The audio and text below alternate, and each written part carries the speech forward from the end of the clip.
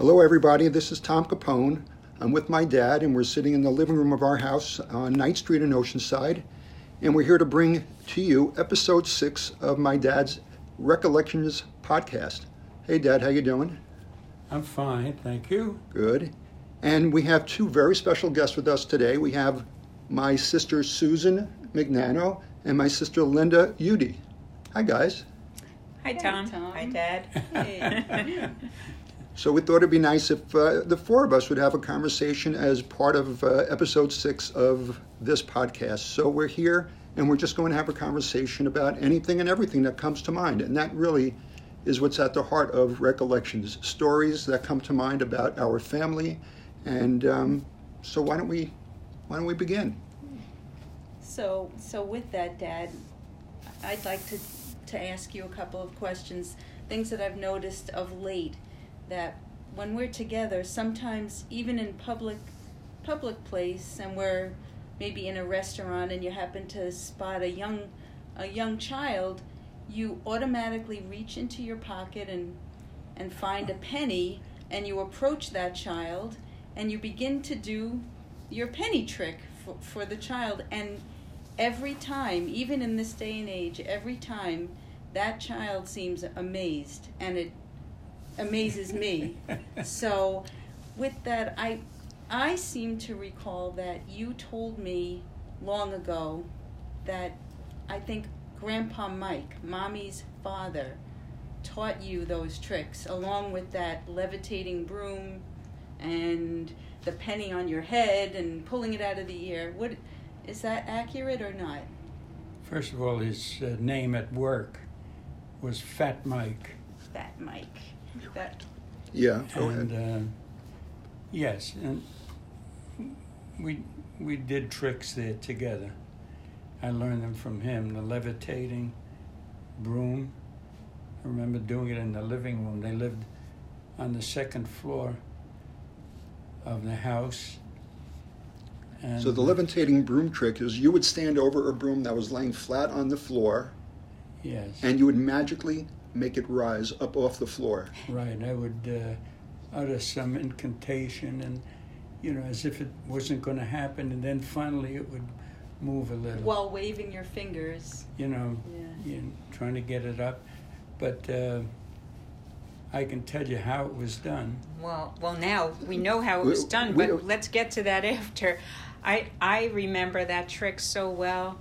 I remember seeing you do it many times in our first house in Lindenhurst, and the room would be a little dark, and everyone, all the children, our cousins would be sitting around, and you would be standing and rubbing your hands together, getting ready to levitate this broom, and we would all watch in amazement as the broom actually did rise. The floor. And I can't tell you how disappointed I was when I finally learned how it was I don't know done. that we want to reveal how it happens. A good magician doesn't reveal. No, we shouldn't.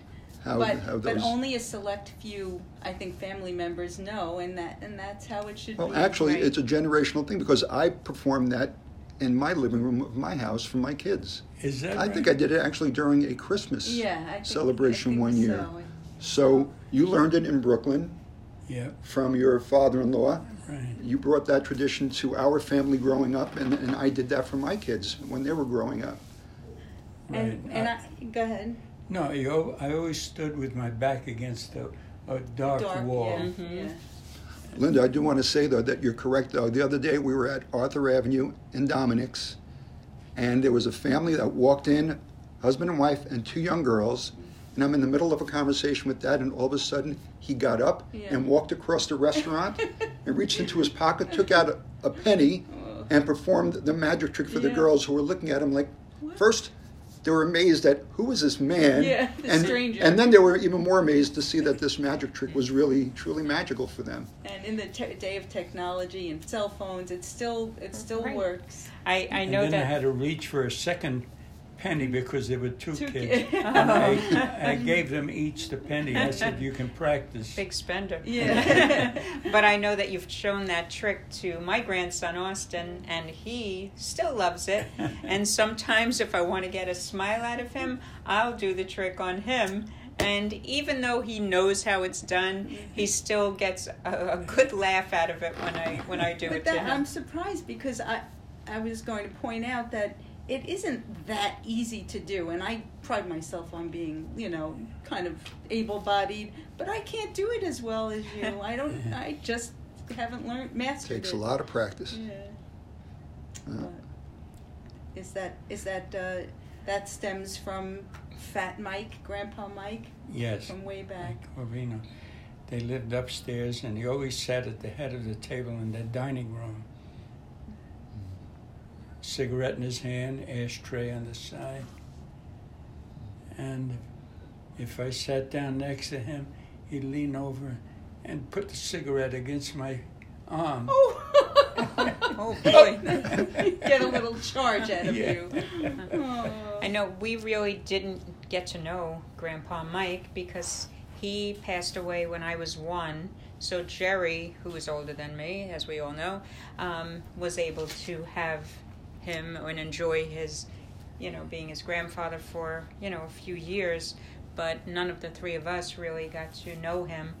And what we did know was that his wife, Catherine, Katie, came to live with us in our home in Lindenhurst after he passed away. And, Grandma Katie was kind of quiet. And, you're telling us that Grandpa Mike was funny, he was a character, and Grandma Katie was kind of quiet. Very quiet, yeah. Can you tell us about her, things that we may not remember or know?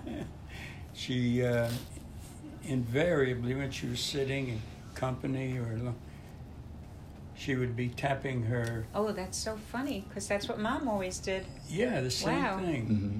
Tapping her fingers against her knee or the table or whatever, wherever she was. Huh. She was just saying. When he passed away, she was alone. Where the heck was Johnny? He was in the Navy, well, he I was think, in the Navy. Still then. So we drove out and gathered all her stuff and brought her to our house in Lindenhurst. Which wasn't a huge house, so you were 4 children, you and Mom, and then Grandma Catherine. And we had an extension built on the house. Is that right? In the back of the house. Oh, you wow. made your bedroom at the back Okay. of the house. And I think we only had 2 other bedrooms besides that. Is that right? I'm remembering 3 now. I had forgotten all about the fact that there was an extension built onto that house. Really? Yeah. I think the extension was actually put on right before Linda was born because I Okay. remember seeing christening pictures of you, and that room was new, and you were being dressed in that room. Okay.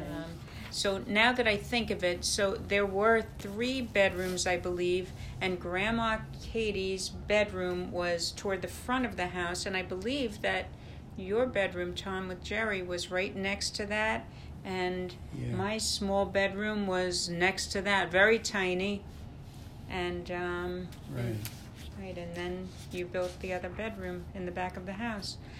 But my memory of Grandma Katie was she would go walk to the store, which was the grocery store was down the block. Yeah. She had her purse on her forearm, and she would walk very properly. She was a tiny woman, and she didn't smile often. I don't remember her smiling a lot or easily, but she'd always come back with a box of cookies for me. Look what I just wrote down. Oh my goodness. Animal crackers. Well, no, these weren't okay. animal crackers. What she brought me were tiny little vanilla wafers. It was a front and a back, and in between was marshmallow. Aww. And they were very soft wafers with the marshmallow inside, and it was very small rectangular box. And I remember I loved those cookies. That's so funny. And I have never seen anything like them She in the brought store. them just for you because I don't remember ever getting any of those, and Tom, those cookies. I just made a note that my only recollection of Grandma Katie was in this house, and she would bring me the red box of the the animal crackers, I do like at remember the that, zoo, yeah. you know, in Wow. the circus. Mhm. So that must have been her way Well, of. what was the name of the letting us street that know. we lived on? North Clinton Clinton North Avenue, Clinton. 950 North North Clinton Clinton And Avenue. I Avenue. live 5 minutes from that block. And who lived across the street? The Galanti. Well, the Galantes live Yeah. next door. no, Right. No, they lived They across the Oh, street. I'm sorry, across the street. The Gigantes live next door to they all us. sound the same. Yeah, and And the Menard. Winnikers. The Winnikers lived across the Across street. the street. They were And the at- Brownings. Right, Janet Browning. She was my best friend until they moved to Wow. Texas. And the Menards next door in the winter, I just remember we always got a lot of snow in the winter. They would always build an igloo. Wow. And as dangerous as it sounds to me, or I think about it now, I would never go in a homemade igloo now. I'd be fearful of it collapsing.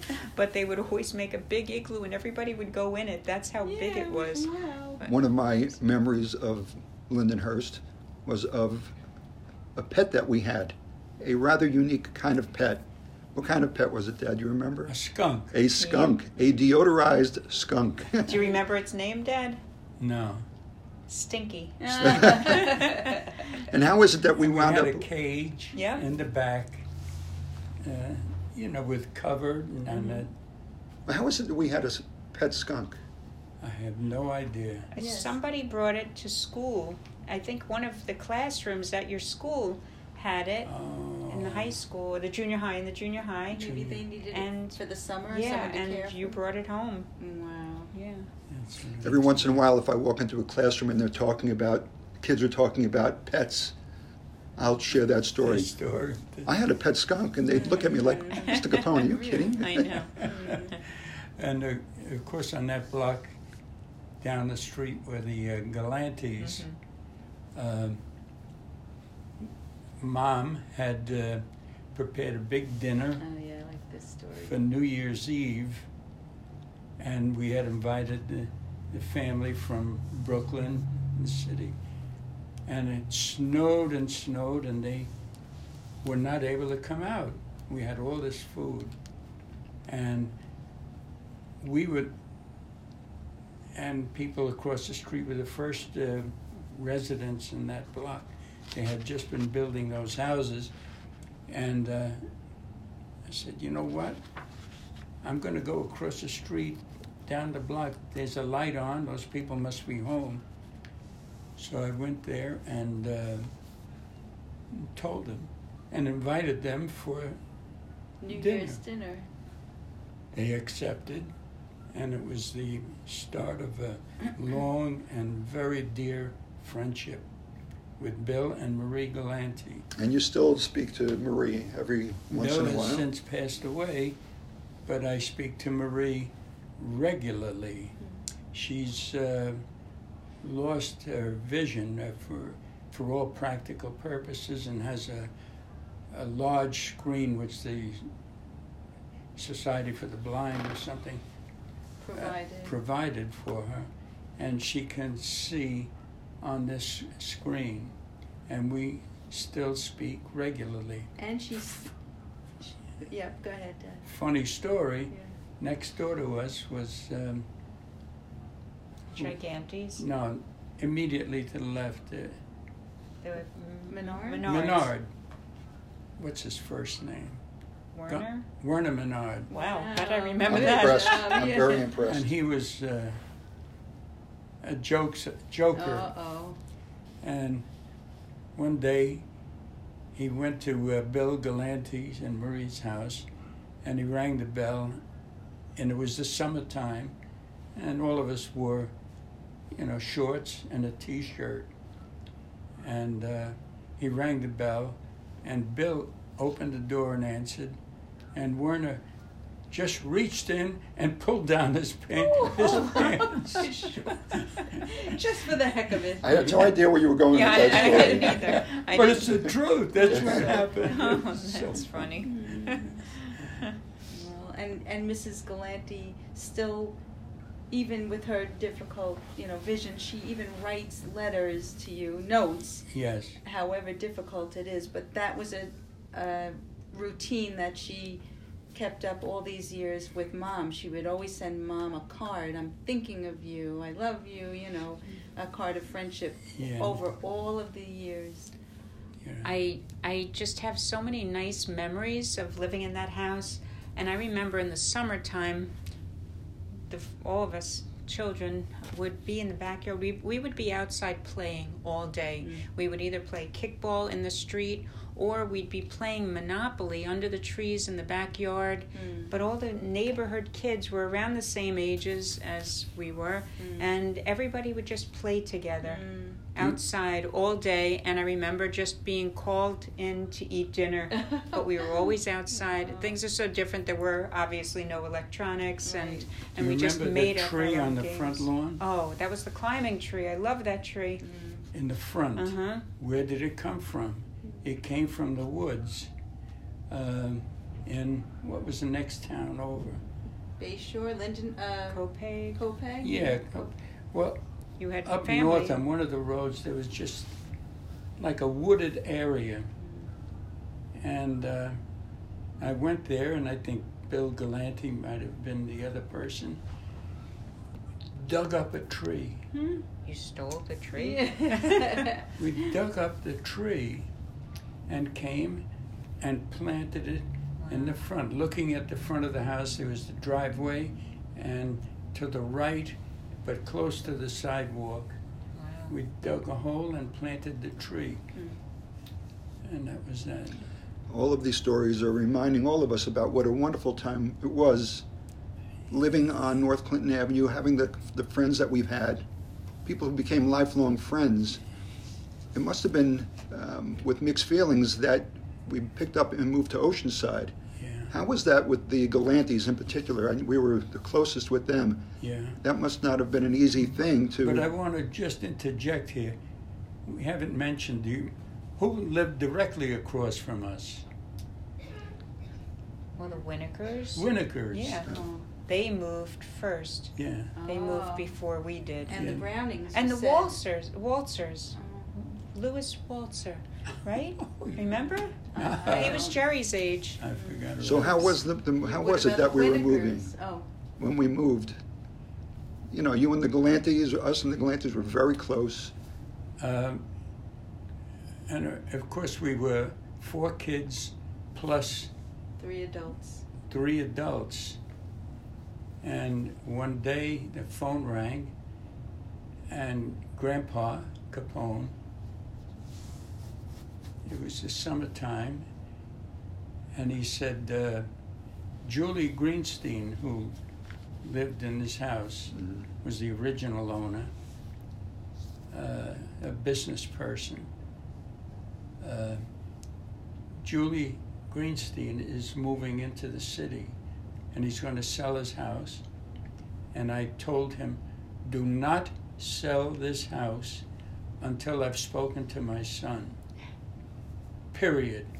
I mean, he said it emphatically, and Julie did follow that. And I came out, see the house, talked about the price, and so on and so forth. And we did.